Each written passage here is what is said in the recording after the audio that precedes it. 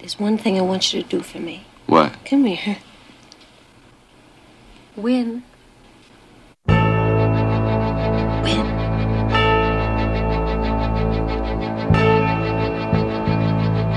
Everybody, and welcome to the Tim Gaither Podcast, Episode 9. I'm here in the studio with my buddy John Sheezer, and I just got back from Kansas City, and it was great. I had a good time there. How you been, John? How was your weekend, buddy? My weekend was good.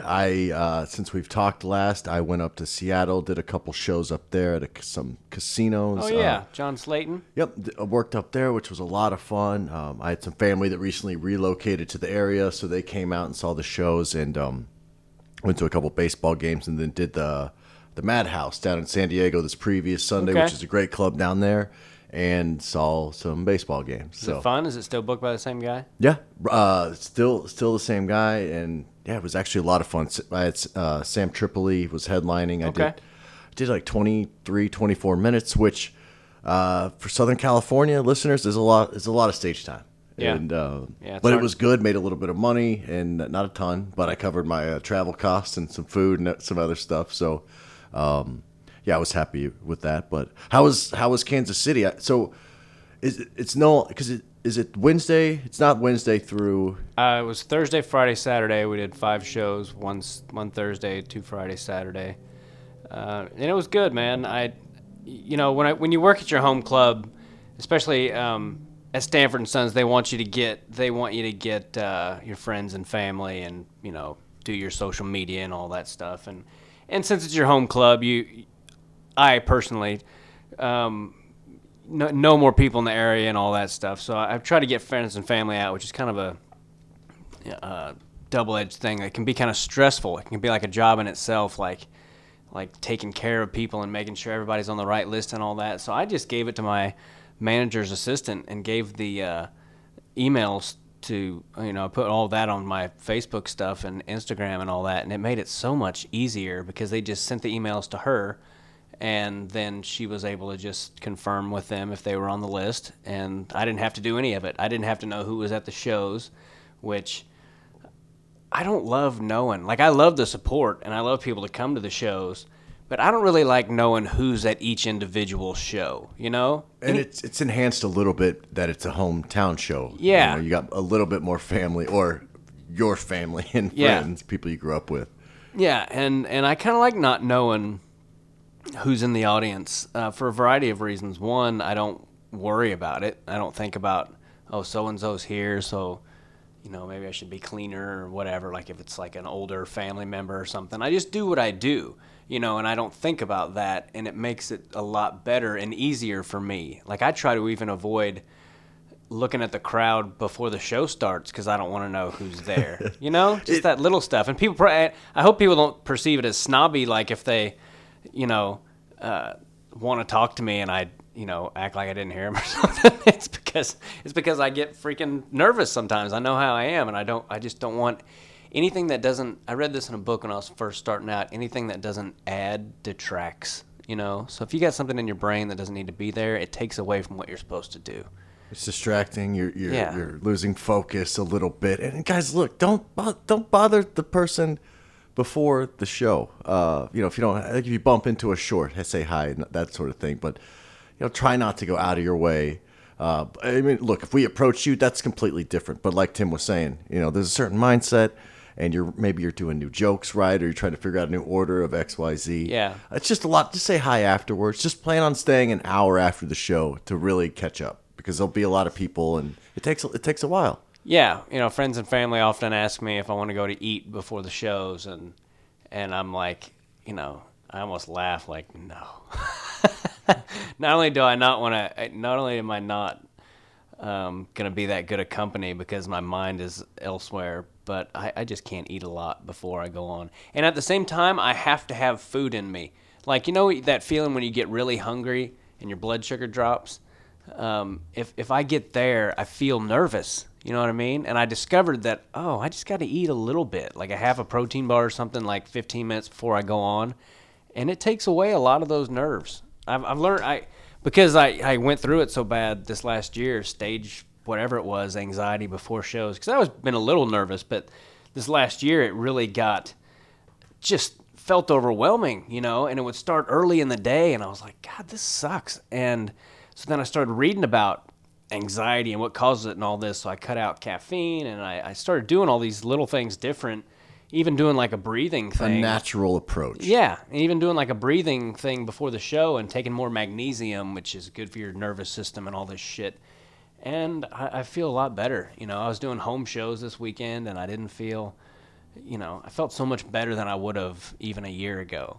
And what's weird and what sucks is right before I go up, those nerves usually go away, no matter how bad they are. That's what pisses me off. I'm like, God, what the hell is that all about, You can trust that they'll go away, but for some reason you still can't let yourself believe that until your foot is on the stage. Yeah. And then at that point, you're like, well, I'm here, so I guess I got to not worry about it anymore and just have a good time. I've got this little thing I do before I set foot on the stage, and it's almost like, you remember that movie Over the Top when he's like, turn my hat around and it's like it changes me or something like that. It's game time. It's game time. Yeah, and I can't get this way until they say my name, but for some reason, no matter how nervous I am, I don't know when I started doing this, 10, 15 years ago, when they would say, please welcome Tim Gaither. Before my foot hits the bottom of the first step, I'll say out loud, just to myself, that's right, you bitches.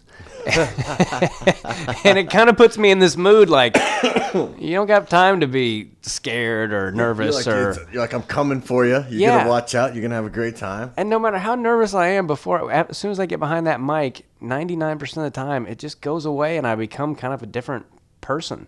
I think that's part of the addiction. And my buddy Justin pointed out, he was like, you just got to remember that you felt this way literally thousands of times. When I was a kid in wrestling, I would throw up before every tournament except the big ones. And that's kind of how I am now. Like, if it's some bullshit show that doesn't even mean anything, I'll be nervous. And the bigger it is, the more calm I am. Opening for Russell Peters in front of 1,500 people, I felt completely calm. But you put me at an open mic where there's like, open micers who think, oh, this guy's a headliner. And 12 people eating brats and Rubens. You're like, oh man, I really gotta. I gotta bring it. I'll get nervous, or like I feel like I have something to prove if it's like some shitty open mic or I don't know. But the shows were good, man. Radio was. I did 2 radios and one was great. Some DJs, if any DJs happen to be listening and you have a comedian on your show, even if you don't think their shit is funny, laugh at it. It's better for your show. It's certainly better for us. This one DJ wasn't staring at you. Well, this guy he just wasn't paying attention. Oh, I was just doing. Like somebody just hit me up about a question, and I'm like typing. I'm like, yeah. Yeah, he was kind of doing that, but I was doing a bit on the radio, and you're supposed to. Yeah, at that point. Yeah, just do your job, it's like a conversation. Do your job, dickhead. It's like a conversation with a crowd or with a DJ or anything. If when we tell a joke and the people laugh, it's like a give and take, okay? Boom, boom. It's like, and it gets into a rhythm. But if you tell a joke and there's nothing, I tell people all the time, if crowds knew how much better we were when they're good, they would always be good, And because we're so much better, and it's like they don't even know. So a shitty crowd is like, God, you guys are missing a good show. If the crowd's bad, there's no chance you're getting into 5th or 6th gear. If the crowd's good, you're like, wow, I didn't even know I could go to 7th. Yeah. And really, that's the simplest way to explain it. Have you ever met Gallagher? Yes, I have. He's told me some great stories. Yeah, he's a different breed of cat. When I first met him, to be honest with you, I was like, who is this? I knew who he was, of course, but at first I was like, because he'll just tell you what he thinks. Like, you shouldn't do that, or this is bullshit, And then ask everybody for weed immediately. He's a different breed of cat. But when I filmed that special, he was giving me advice, and that was pretty cool. I think I told you that once. And he told me, when I came backstage one time and I said that to him, I go, I just didn't like that crowd. And he was like, I always say the crowd gets exactly the show they deserve, And what he meant by that was, well, if they suck, we're going to suck, It's just a give and take. But most shows this week were good. I didn't have that problem. But there was a couple that, we just know how it's supposed to sound, and when it doesn't, sometimes we think the show sucked, and then afterwards people are like, no, it was great. It was just, some had that little, or like it didn't hit the same way, and some crowds don't laugh as loud, They don't, or maybe they all have Bell's palsy and they can just kind of smirk and smile a little bit, or something like that. But it's tough, especially let's say if it's the first show and you do a joke and it's huge, bam, bam, bam. You actually have that moment in your head where you're like, I'm gonna take a drink just to let that laugh ride out an extra 6 seconds because God damn it, I earned it, and it's there. And then come back where later, the second show, 2 hours later, you do the same joke, and it's like a ha ha ha from the side, something in the middle. Yeah. And it's a half second, and you're done.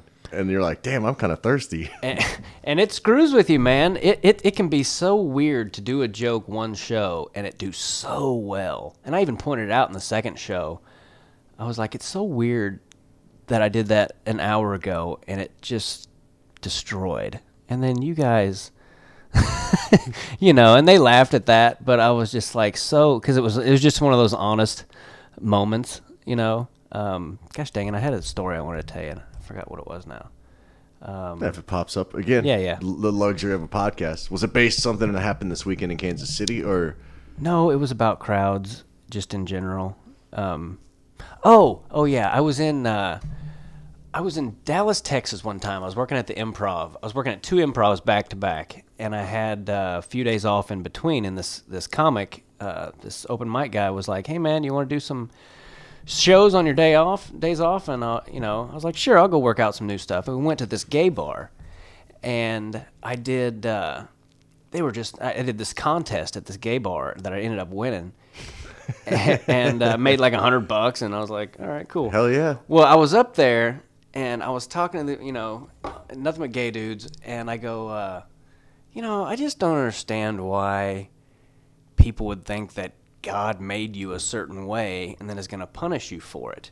And then I paused, and I go, and this wasn't something I wrote, it was just me talking, and I paused, and I go, well, they also say serial killers are born that way, so who knows? Maybe all of you will burn in hell. And they laughed. They laughed so hard and so long that it got uncomfortable for me. Like, okay, fuckers, I got to keep going. I mean, they just, because it was just honest and whatever, and they just, gay people, it cracks me up when people think gay people are sensitive, because they're really not. Gay people have to have a good sense of humor, especially older gay people, because it wasn't like this when they were growing up. They had to be closeted, and they had they developed these senses of humor from anytime you're in a trying time. Like my brother and I growing up had a stepmom that she's gone. Trying. She's gone now, so I don't want to talk too bad about her, but I mean, we were just miserable for a couple years, but we used to crack each other up just because no one else really understood our struggle except the two of us. And that's kind of how it is. My uncle, who was gay, passed away when he was 30 from AIDS, actually. So I was 16 when that happened, and whenever that happened, I was like, that for me was like, I never needed anyone to tell me, make sure you wear a condom or any of that stuff. Absolutely. But he had the best sense of humor because he lived in a time where it wasn't cool to be gay and it wasn't okay, and he had to hide it and all that stuff, but he was just wickedly funny because of that. He had developed a sense of humor, and I think I just happened to hit the gay bar who was all of that generation and that mindset, because when I said that, I mean, I thought I was like, I just wrote a killer bit. I just wrote a kick-ass joke. Well, I went to the Improv the next night. I couldn't wait to do this line because it was just going to bring the house down again. Well, I went up there and I got into whatever material I was talking about, gay people, and I was like, yeah, but they say serial killers are born like that too, so who knows? Maybe they will all burn in hell. And I just waited and heard You're like, and nothing. I mean, you could have heard a mouse pee on cotton, dude. It was just they're like, oh my, everyone's like, oh my God. Yeah, everyone's like, oh my God, what an asshole. You're like, no. I was just at the barn last night. I'm like, gay people, trust me, but it was one of those freaking deals, man. Some things you just can't recreate. That's really... Bruce story I was telling you. What that started, listeners. We were talking off the air just about just doing black rooms as a white comic, and Tim as what you said, you got a little bit of black in you in the sense that you just. I think even Like we I think do. I seriously do. Like if I took a DNA test, I mean, I think we're all pretty much Yeah, at some level for sure. right. We've all got a certain amount of each other. After 300 years of America, yeah, humping each other, we've all got some in us. But I've always done well with black audiences, and I've always had great black friends, and so I was the best show of my life. Speaking of recreating things or wishing I had something on video. Probably the best 10 minutes of my career. I was opening for Bruce, and I was featuring for him. And all week the show's been great, and it was Sunday night. I was just gotten paid. I mean, I think I'd just quit drinking like a year prior. I mean, I was just happy. And I went up and was having this great show. And before the show, I had seen this guy, the gayest dude I've ever seen in my life. He had this half shirt on that said "Sister for Rent." He had these little shorty shorts on. Yeah, I mean, just looking for attention. Could not have been, And I see him before the show in the bathroom, and I kind of laughed or whatever, and that was it. And then all during my set, it's a Sunday night, it's packed, and there's this table up front that's empty, except for a half-eaten steak. And the whole show, I'm thinking in the back of my head, what the hell's that about? Why'd they eat half their steak and leave? Well, then about 10 minutes left of my set, 15 minutes left, there's this that little gay dude comes in, and he's got this big black woman behind him. And, I mean, he has to come all the way across the room. So everyone in there just stops listening to me and just looks at him because he's making a spectacle. And he sits down. Plus, he's front and center. Yes. Right in front in the middle. Right in the front. And he sits down, and I go, you just fucked up my joke, right? He's like, what'd I do? And I go, well, everyone in here saw you sashay across the room and knew that if I was any kind of comic, I had to say something to you. And everyone started laughing, and this big woman he was with goes, you leave her alone. And I was like, her? I just saw her in the men's room. And then it started this 10-minute thing between her and I where I was just clubbing her to death. And the only line I really remember was her going, I'm going to come up there and kick your ass. I go, girl, by the time you get up here, I'll be in the office cashing my check. Audience just, I mean, dude, it was the best response. Dude, that's great. Bar none that I've ever gotten. A hot black audience has no equal. They were pounding on the tables. They were standing up and screaming and hollering, and people were coming from next door, the bar next door, to find out if everything was okay next door. Like, what the fuck is going on in here? And I came off, and this black dude threw his arm around me. He's like, you a crazy motherfucker. You a crazy white boy. like mauling me. It's like a Super Bowl champion at that point. Yeah, dude, it was the best feeling ever. And if I would have had it recorded, I probably wouldn't be sitting here doing this podcast for 100 listeners. You're saying 106 after this episode goes up. Yeah, baby. So you're saying minute for minute, that's your best, 12 minutes in your comedy career? Best, yeah, just the best, like, wow, this is what God made me to do. This is what, because I was just leaning against the wall, and she would say something, and I'd just club her over the head with it. Yeah, I mean, I was just killing her. Chill. Yeah, and I've had a few like that. I was in Denver featuring for D. Ray Davis about 10 years ago, and there was this big black dude up front, and when I'm on stage, I'm not scared of anybody. And I was fucking with him, and he was trying to take it, but he was sitting right up front, so he didn't want to look like too much of a chump. But I was just killing him. And when I was off stage, he came around and threw his hand up and put it around my throat and kind of slammed me against the wall a little bit. And then I was like kind of freaked out. And then he broke into a grin. He's like, I got you too, motherfucker. And I guess you did. You assaulted me physically. I mean, yeah, I could actually technically probably have your ass arrested, but it was great, man. Like that, oh man. You're going to Kansas City tomorrow, right?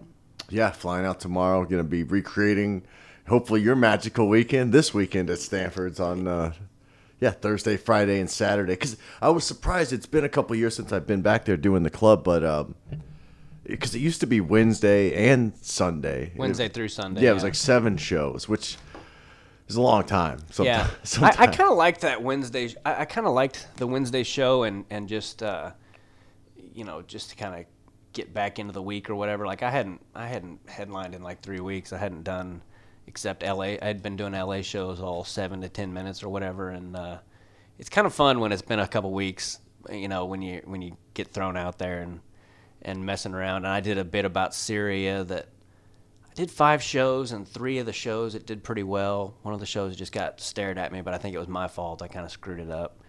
And a lot of people I think just don't even know anything about any of that shit. Yeah, I mean, look, there's a lot of distractions, and at this point, you can choose the news. You can go through and subscribe. I want to watch. This is what I want to see. I want to see sports, weather, and local news. And right.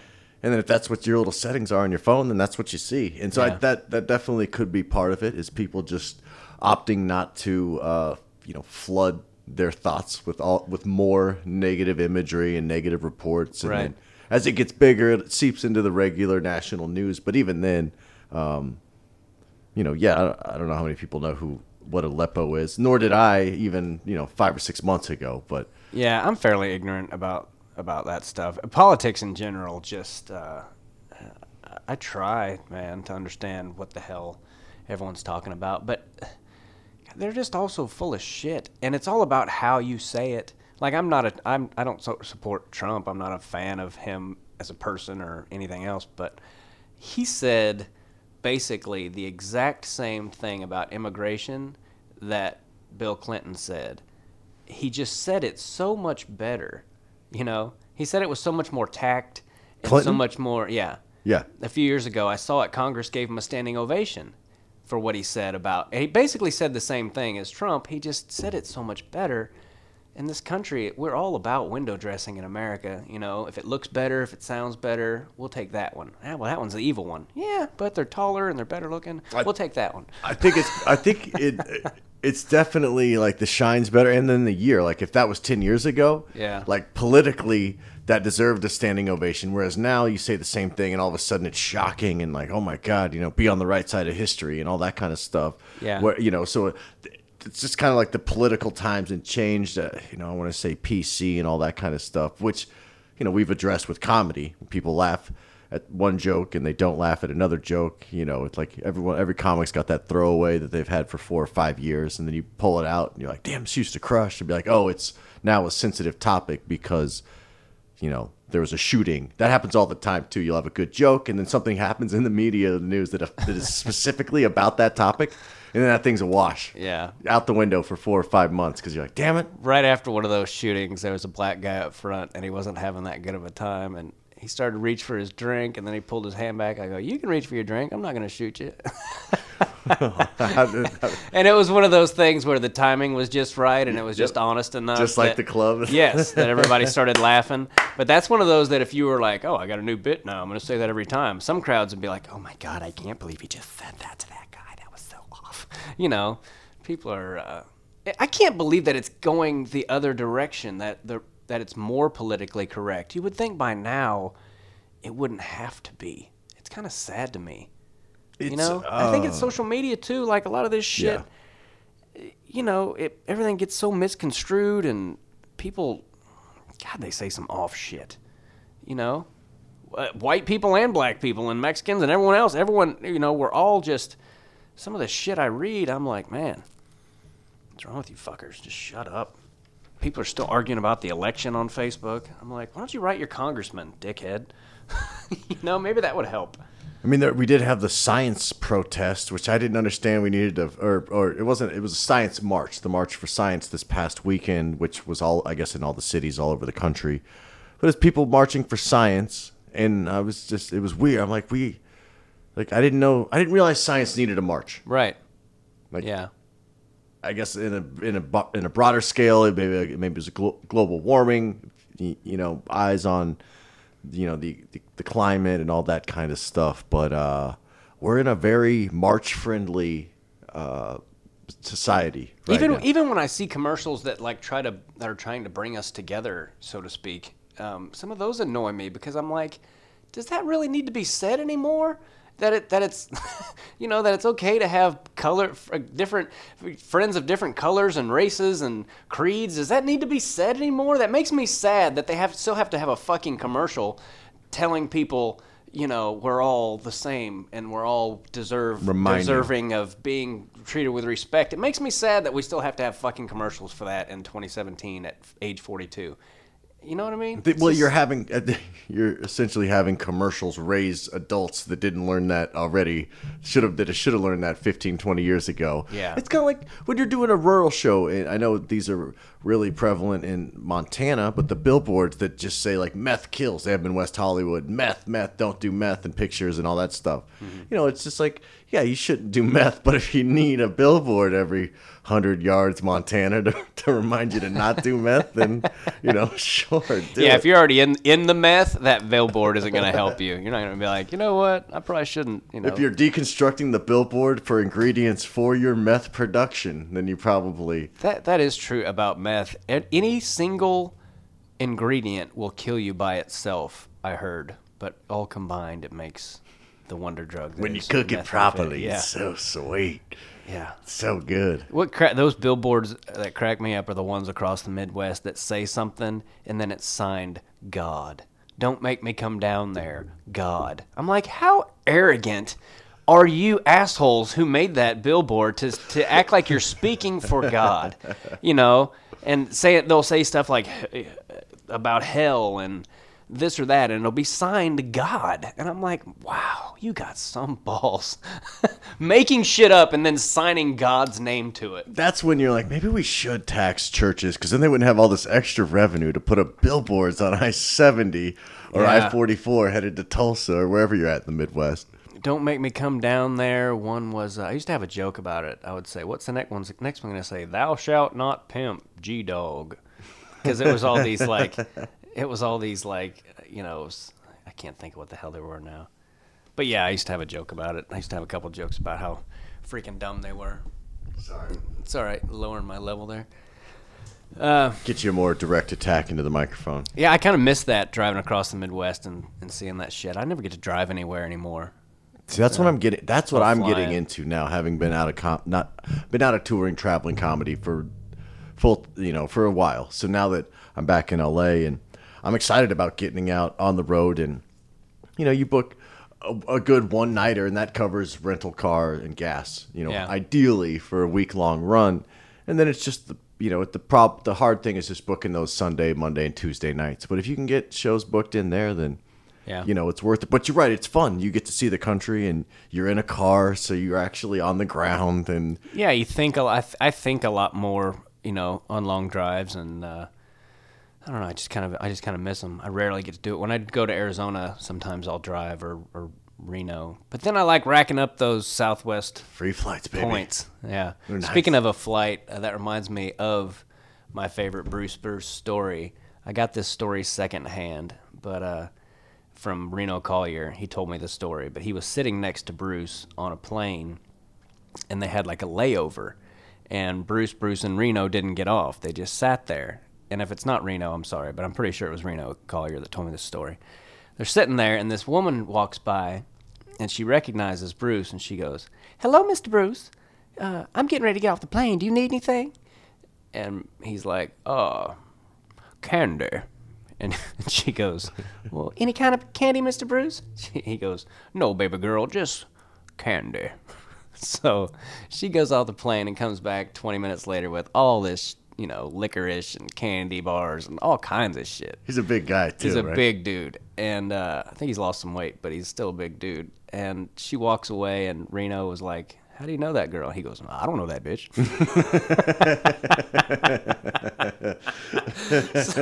so some lady just randomly walked by. That's star power right there. Yeah, and he wasn't like, he obviously had people do that before, because he wasn't like taken aback like, "Oh, you don't have to get me anything." He was just like, "Oh, this happens to me all the time. I'll take candy." It was like 15 years ago he wrote in, "I'm going to talk about people buying me candy on the road, and that way people will come up and ask me if I want candy." He's a funny man. his every time I've seen his show, and even when I've seen it, I'm sure he's changed it by now, but I've seen him do the same act a couple times, and it made me laugh. It made me laugh every time, which is what I worry about the most when people come to my shows in Kansas City that have seen me a bunch of times. Is I always worry about having enough new material for them, because it's kind of a balancing act between, you want to do a good job and you want the crowd to have a good time that hasn't seen you, but at the same time you want to make sure you've got some fresh stuff in there and you're not just. So that's kind of the challenge for me, and I always worry about that. And then afterwards, I can be like, "Oh, hey, did you see that? And did you enjoy it?" And hopefully they did. But that's usually the only thing I worry about when it comes to Kansas City. But it was great to see people. We raised some money for Bo making it happen. Yeah, guys, listeners, if you go to makingithappen.com, it's I guess not an organization, but it's his blog. His mom maintains it, I think, blog and website. But it's the address is just MACAN it happen making it happen MACAN it happen.com if you want to donate. But sorry I cut you off. Go on. It's okay. With the description and with Bo and everything else. Bo, I mentioned him in the last podcast. He's little boy. His name's Forbes. His name's Bo Macon. He was named after Bo Jackson. His dad which we love. His dad was a big Bo Jackson fan, and he's got a book called Super Bo that I read, and I said last week that if you read his little story about how he spends 300 days a year in the hospital and how he can't hardly play for an hour or two before he just gets exhausted, and he just has a hard life, and he's such a freaking cute kid, and so I passed around, not passed it around, but after the shows we had an envelope, and the people of Kansas City were very generous, and the goal ultimately is to get Bo a pool. Like he has a hard time with any other physical exercise, to be able to maintain it or do very long. So a pool would really help, and that's kind of the ultimate goal. And I met a guy who was like with Bikers for Babies or something in Kansas City. They do a lot of great shit out of there. And he was very interested in helping Bo, and it was right after the show, and I didn't have a pen. I didn't write down his name, but he said he was going to get a hold of me, and... You're waiting for you. If you're out there, sir, yes, listening to the podcast, please. And I can't remember your name. I feel like a jackass, but you seem sincere, and you said you're going to get a hold of me, and I haven't heard from you yet, but I would like to, because we need to get that boy a pool. And guys, look, makingithappen.com. We want you, to support that, financially. If you can give anything, that would be incredible. But if it's Bikers for Babies in Kansas City or there's tons of organizations and programs that are in need of financial assistance or your time. If you want to donate your time and go down there and help some people out, and give back a little bit, it's always appreciated and it goes a long way. And it makes you feel good, right? Yeah. Yeah. If you're depressed, give something to somebody. It usually helps. For a selfish reason, you can give. Yeah. You can still be selfish and give. Yeah. Be selfish and help somebody out. Be selfish to help yourself feel better. How long have we been rambling for? Melanie? We're almost halfway there. Okay. We're doing good. We're doing good. I think I was gonna say, as far as the anxiety, not to just beat this thing to death, but does it get better? Like the more shows, like you're filling up your summer, and listeners, that's Syracuse, New York, late May, and then in June. I didn't even pull it up here. I guess we'll go through. It's all on TimGaitherComedy.com. Yeah, TimGaitherComedy.com. We had Syracuse coming up, and then lots of other places. I'm pretty busy this summer. But like, does it? Like, say it's becoming an issue. Does it get better? Like, you say, you're booked like back to back weekends. If it's starting to become an issue week one, by week two, is it starting to get worse, or is it depending on the shows, or is it all just like you were saying, diet and all that kind of weird stuff depending on? Yeah. Well, I honestly never know when it's going to happen or when I'm going to feel like I'm super calm. But to answer your question, it does get better. Like on a Wednesday or Thursday, that first show of the week, I'm probably more anxious than any other show. And after I get the first one out of the way, and you've been on that stage, especially if it's like a new room or even if the weeks are back to back, sometimes that first show I'm a little more nervous than normal. Which is why that Wednesday show was so nice back in the day. Yeah. Because you could kind of you get a feel for everybody before the big crowd starts showing up. Yeah. So it and I've always just been kind of wired that way. Like I said, when I was a kid, I threw up before every freaking tournament when I was wrestling. Up until a certain age, I used to get sick. I think I was in high school before I stopped getting sick. On the first day of school, I'd get nervous and throw up. I mean, every year, and then I would feel better and I'd be fine. Okay, so I was just wired that way. I'd be a little kid walking to the tournament, and there'd be a trash can. And I wouldn't even break stride sometimes. Just. But you knew it was coming. You're like, all right, so I can't eat. I'm not going to eat because I know I'm going to throw up later. Then that's got to factor into the I'm not eating food before the show thing too. Yeah, and that mainly it's not a throwing up thing for me anymore about not eating much before the show. It's just I would rather be drunk and stoned than too full. It's like it's something about.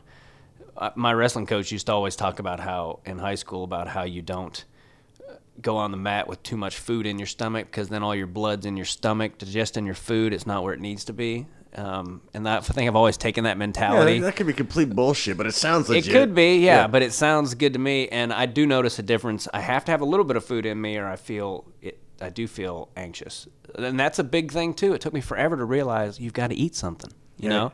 Yeah, maybe that's why I feel a little jittery after I drink a gallon of coffee by 3 p.m. And that's another reason I quit. I think I said this, but I was in bed a few months ago, just in the morning, we're drinking coffee, and I was like, this is exactly how I feel when I'm super anxious. Like, well, maybe I should just stop drinking this shit. It takes a moment of brief clarity like that to realize what you're doing. Yeah. When something becomes so habit. Yeah, and I also read about how it zaps your serotonin, the caffeine, which can make you depressed. So really? Yeah. Okay. I still drink caffeine every day, but I drink tea now, black tea and green tea and matcha tea. I used to say matcha tea, and my buddy Jim March was like, it's matcha. Okay. Well, and for me, too, it's like my teeth could use a whitening less frequently if I wasn't drinking coffee. Yeah. I wasn't dipping my teeth in coffee for 5 hours a day. Yeah, you don't really realize it until you Have you ever looked at the back of your teeth with like a little mirror? Hell no. Yeah, you don't want to do that. I get back there once a week maybe, and make sure. When I was drinking coffee, I would notice it. I got this little dental mirror, and I just looked back there, and I was like, "Holy shit! Like, you better sneak up on a toothbrush and get back there." I can't let the dentist see that. He's gonna. Oh yeah, I've got this awesome dentist dude. He's Russian, and he's just good, man. He's like, okay, my brother. He's just real, like, he calls me my brother, and he's real, I don't know, he doesn't really fucking hurt me. He's pretty cool. Just a good, solid dentist. Yeah, and he, builds some things accordingly to my insurance, which God bless him. He makes it work. Yeah. He's a great dentist, dude. Which I went to the freaking eye doctor today, and they're like, yes, from now on, your contacts are going to be about $1,600. Your insurance has decided they're only going to pay for $300 of it, so you're going to be responsible for $1,300 just so I can freaking see every year. And so you got super contacts, or are they like? I've got this thing called keratoconus, so my cornea is shaped funny, and they've got to fit. It's a special. It's like you got prosthetic contact lenses or something. They're huge, dude. If I took them out, you'd be amazed how freaking big they are. They're like little bowls. You could practically eat a freaking bowl of soup out of this Take a shot of tequila out of them. Yeah, you could. You could take a shot out of my contacts if that's what you wanted to do. Here, give me your contact. And I can't pull them out with just my eyes. I have to use a plunger, a tiny plunger. It's not bad. It's not as bad as you think. I think I've got it in my pocket because I just came from the eye doctor. Let's see this thing. Yeah, it literally looks like a tiny plunger. Oh wow. Yeah. I mean, not literally. You're going to lose that thing immediately. That thing is so small. It is small. I've got like 4 or 5. Oh, okay, and I do worry about losing them. Because if I do lose it, I can't take it out with just... I mean, I probably could, but I might break the contact or... Yeah. So they're they're not like flimsy, normal, like disposable. They're not flimsy, but I did drop one this weekend, and it hit like the edge of the drain. Ooh, and, that's nice. It's a lot of money for that little piece of plastic, and fuck, it scared me. I've lost, I don't know how many. I lost a pair at the World. I lost lost one down at the World Championships. We went to Vegas, the World Championships, and I lost the left one out of my eye. And I wanted to kill myself. I was so pissed off.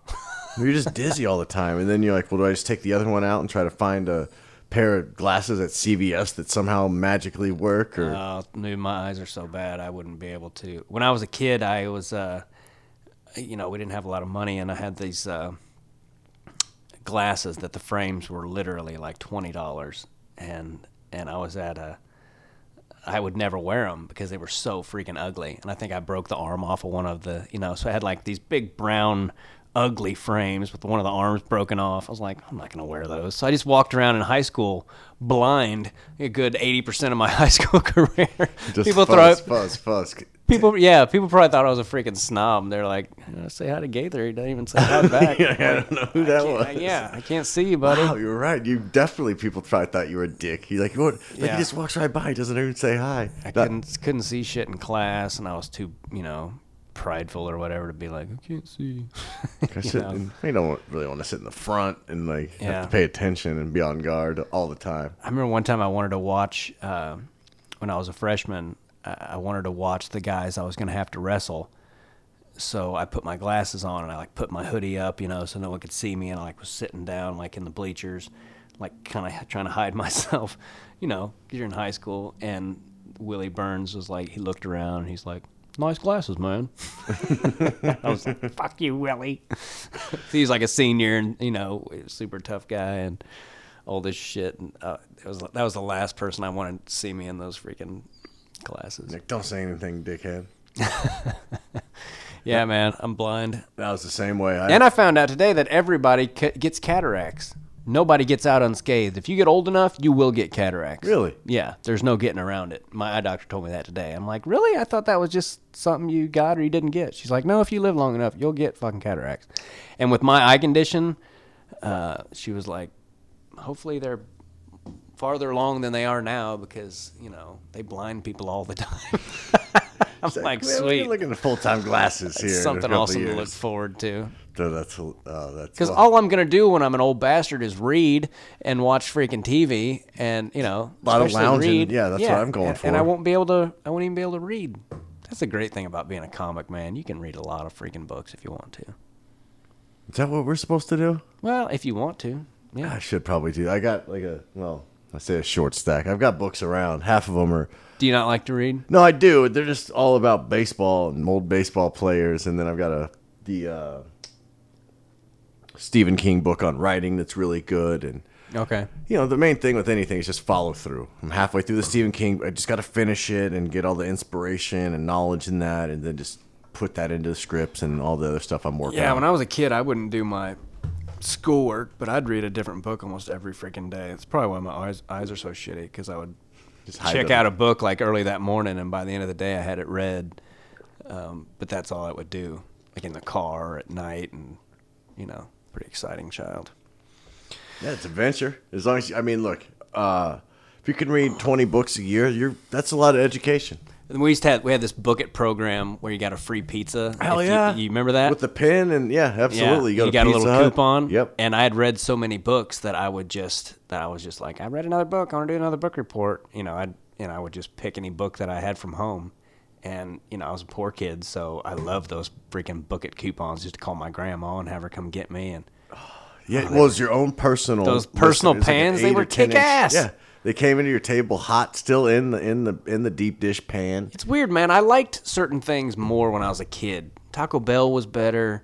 Pizza. I think it was better. It was better meat. Maybe. Fraser Smith has that joke. He goes, tacos are 39 cents right now at Taco Bell. He goes, dog food is 59 cents. Fraser. He's got some funny shit. How's it going, Timmy? Good to see you. How about those Royals, huh? Yeah. He's a funny guy. Oh, the best. Did you get any barbecue when you were back in Kansas City? Not really, man. I did get some Casey's Pizza. Casey's Pizza is awesome. It's this gas station, and they have pizza that they make there, which sounds gross, but Casey's is better than most restaurants. It's a hearty. It does remind me of pizza when we were little kids. Yeah. Remember Big Cheese? Did they have Big Cheese pizza in KC when you were a kid? No. Well, it was like it had like one location, but it was kick ass. Man, I'm getting hungry. How long have we done? I'm gonna get out of here. Yeah, we're getting there. Yeah, we'll wrap it up. Yeah, I lived off Casey's I lived in a small town north of Columbia, Missouri with my cousin. It was his grandparents' farmhouse. Yeah, they're all over. 20 miles north of Columbia, in the middle of nowhere, for saving up money to move to LA years ago. And that was the closest was the Casey's. So it was like a big ass pizza and a 2-liter for like $8. I mean, mind you, this was 2003 or 2004, but we had Casey pizza boxes stacked up everywhere. I mean, that was a 2 or 3 times. Like that was our night out, really, out in the country. Yeah, I got some fond Casey's memories, pizza memories. Yeah, my friend Lucas in college had this girl that worked at Casey's, and she wasn't very attractive. And part of the big reason Lucas would hook up with her is because she always hooked us up with Casey's Pizza. My friend Joel started giving him shit. He's like, "You going to pay the bill, Lucas?" "Yeah, I'm going to pay the bill." The shit you do for food in college. Oh, that is. We used to sneak in Tupperware to Sirloin Stockade and just take shit from their buffet. You know, take like a backpack in with a Tupperware and just fill it up with fried chicken. Some Ziploc bags, slide a couple steaks in there. Your pockets get hot. We filled up fried chicken with those big gallon Ziploc bags. Dude, you got the colleges. Slim. I remember making a half hamburger, half ground sausage burger on my George Foreman and just putting mustard and ketchup on it. Eat it. I'm just like, screw it. There for a while, there was this Chinese buffet in Aggieville that was like $5.99 all you could eat, and I would go there in the middle of the day and just eat as much as I could with the idea that it would sustain me for, the whole day. And I would eat 24 hours of food in an hour. It doesn't work like that.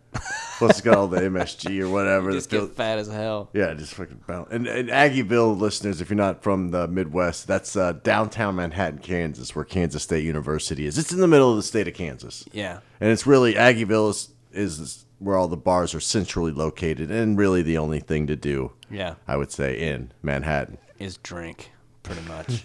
Drink, study, and become an engineer or a farmer or a comedian. Yeah, I was going to be a teacher and a wrestling coach, and I had 110 hours or something. And when I decided to be a comedian, and I was like, I might as well get a degree. And she was like, you can have a social science degree next semester. And I was like, I'll take one of those. I was going to get a job at the freaking post office or something if comedy didn't work out. I would have been that guy. You can just like go back to be like, yeah, all right, whatever. It works. Yeah, I got a couple friends that do that. You got good benefits, and the only thing, it's like the flexibility is not, you're working these 6 days a week, and it's a little bit different. But God bless you guys that can do that, because that ain't in my schedule. Have you ever asked them why postal office workers? They used to go nuts all the time. Remember that? Postal workers it was a term, going postal. That's right. Postal workers were shooting up places. They were that was the original Columbine. That was the original shoot 'em up. Yeah. And that hadn't happened in a while. They must have given them some more benefits or. Yeah, you're right. I think maybe they just they were like, okay, we found the breaking point. Let's scale it back now, down from mass shootings every 3 months at a location. But it's drug tests, and they do all the screening, and so say you're on the fringe of maybe not getting hired, and you're all of a sudden like, all right, I'm going to quit smoking or quit doing this so I can get a job there. Now you work there, and it's real stressful, but you can't go back to your vice that you've been relying on for all these years to just cope with shit. No, and then you just snap. Yeah, that could be it. And it's just a stressful job. We talk about that all the time. I was talking about that with somebody yesterday about how, if I was in traffic every day like some of these people are for literally a couple of hours, 3 or 4 hours every fucking day, I don't see how more people don't snap, than they do. I mean, and my friend that I was talking to pointed out, well, they do in some ways, like have aneurysms, and they seem perfectly healthy, and they fucking drop dead. It's because they've been stressed out in their car for 20 hours a week for the last 20 years. You're right. It wears on a person. Yeah, your heart and all that kind of stuff. And remember that movie Falling Down with Michael Douglas? Hell yeah, it's one of the greatest soundtracks. Yeah, he was wearing that. He had that Pinto, and Yeah, he just can't take it anymore. That's a classic movie for you youngsters out there. Go Netflix, Falling Down. Falling Down. But you're right, though. It's stress. And when he's saying 3 or 4 hours a day, we're not talking 120 miles of driving. You're talking 35 miles, 40 miles. And that's really what kills you. But the local car dealerships try to exploit this. All the ads for Lexus and BMW, all the high-end cars, that's their angle. Is you're in your car 24 hours a week, the average Los Angeles citizen. So why not be comfortable in the brand new Mercedes-Benz 525i? And, then it goes into a little sales speech. But it's your second home. It really is. I tell you what, though, if you're driving, there ain't no real comfort in freaking traffic. If you're the one driving, I mean, if you're a kid and you're in the back, good for them, I guess. But if you're the one doing the driving, I mean, fuck. I just don't see. You're all heroes. All of you listening right now in the car, you're freaking heroes, and you don't get enough credit for having day jobs. Hey, look, you don't even have to thank us for making that drive easier for you. Because right now, as we approach the, roughly the 51st, 52nd minute of the show here, you're like, oh my God, I'm actually almost to work right now. And Tim and John have been entertaining me this entire time. And so now that's the whole purpose of this show. Yeah, and you're welcome. Is to make your day better. And make your day better, and then come out to see Tim live whenever he's doing stand-up all across this great country. And see you live. You're going to be in Kansas City starting tomorrow. Right, absolutely, yes. And you Midwest listeners, you new listeners that are picking up new to the show because you saw Tim last week at Stanford's, welcome to the show. And for all you new listeners all over the country, welcome. But yeah, I'll be in Kansas City this weekend at Stanford's from Thursday, Friday, and Saturday, 5 shows. So come on down. Afterwards, say hello. I'll try to, don't be patient. If there's a long line, I'll definitely, try to say what's up. But for you're going to be in New York here next month at the end of May. I'm doing a lot of stuff in and around LA in May, and then at the end of May, I'll be at the Syracuse Funny Bone, and then I just booked the Des Moines Funny Bone in June 8th through the 10th. Vegas 12th through the 18th of June. 12th through the 18th of June. Yep, at the Tropicana at the Laugh Factory in Las Vegas. That's 14 shows, listeners. And this is the time to vacation in Vegas before it gets too hot. So you got 14 opportunities to see Tim. Yeah, 7. I think the shows are at 8:30 and 10:30 every night, and it's a lot of fun for me. I write a lot of material during that week.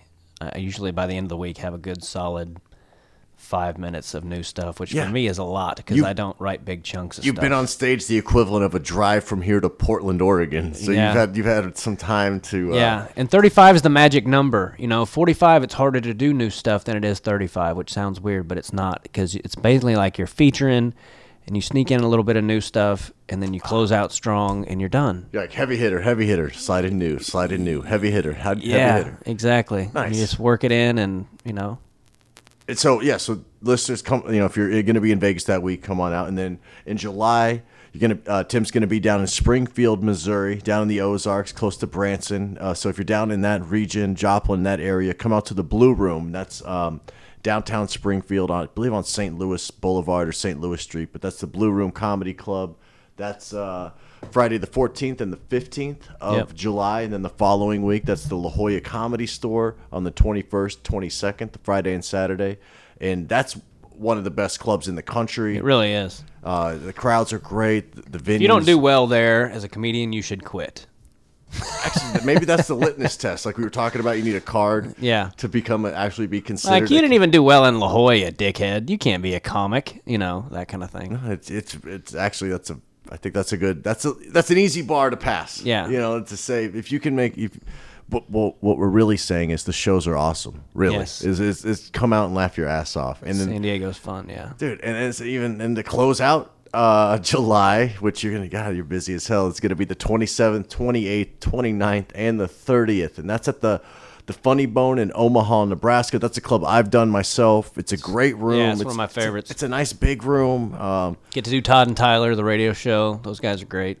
So Nebraska, Western Iowa, come on out for that, and then okay, I'm going into August. That's the comedy spot downtown Scottsdale. That's August 17th, 18th, and 19th. And listeners, there's going to be more shows added in as the weeks go on, that's typically how schedules fill up. But guys, you could just go to Tim Gaither Comedy. That's Gaither for the Gaither. TimGaitherComedy.com.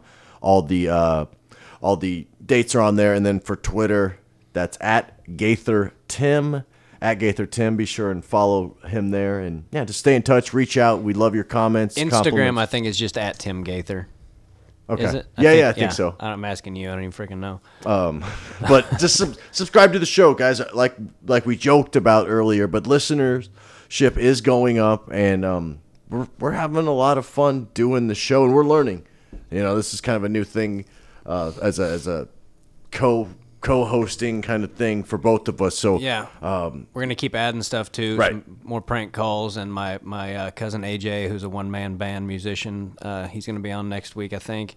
Try to get him on. Justin's gonna be doing some spots, and I know a lot of comics, so I'm just gonna start reaching out to them. But thanks for listening, and keep listening. And I think can we close them out with a song from AJ Gaither? Yeah, we'll play a song from AJ Gaither, and again, hopefully we'll have him on next week. Just laughing it up, having a good time. Yeah, he's my cousin. He's got a one-man band. I've never actually spoken to him since he was like 4 or 5 years old, but we live kind of parallel lives, and we're going to talk to him. And I think the first conversation we might ever have as adults is going to be on this podcast next week, so it'll be pretty cool. Proof that shit's in the blood. Yeah, exactly.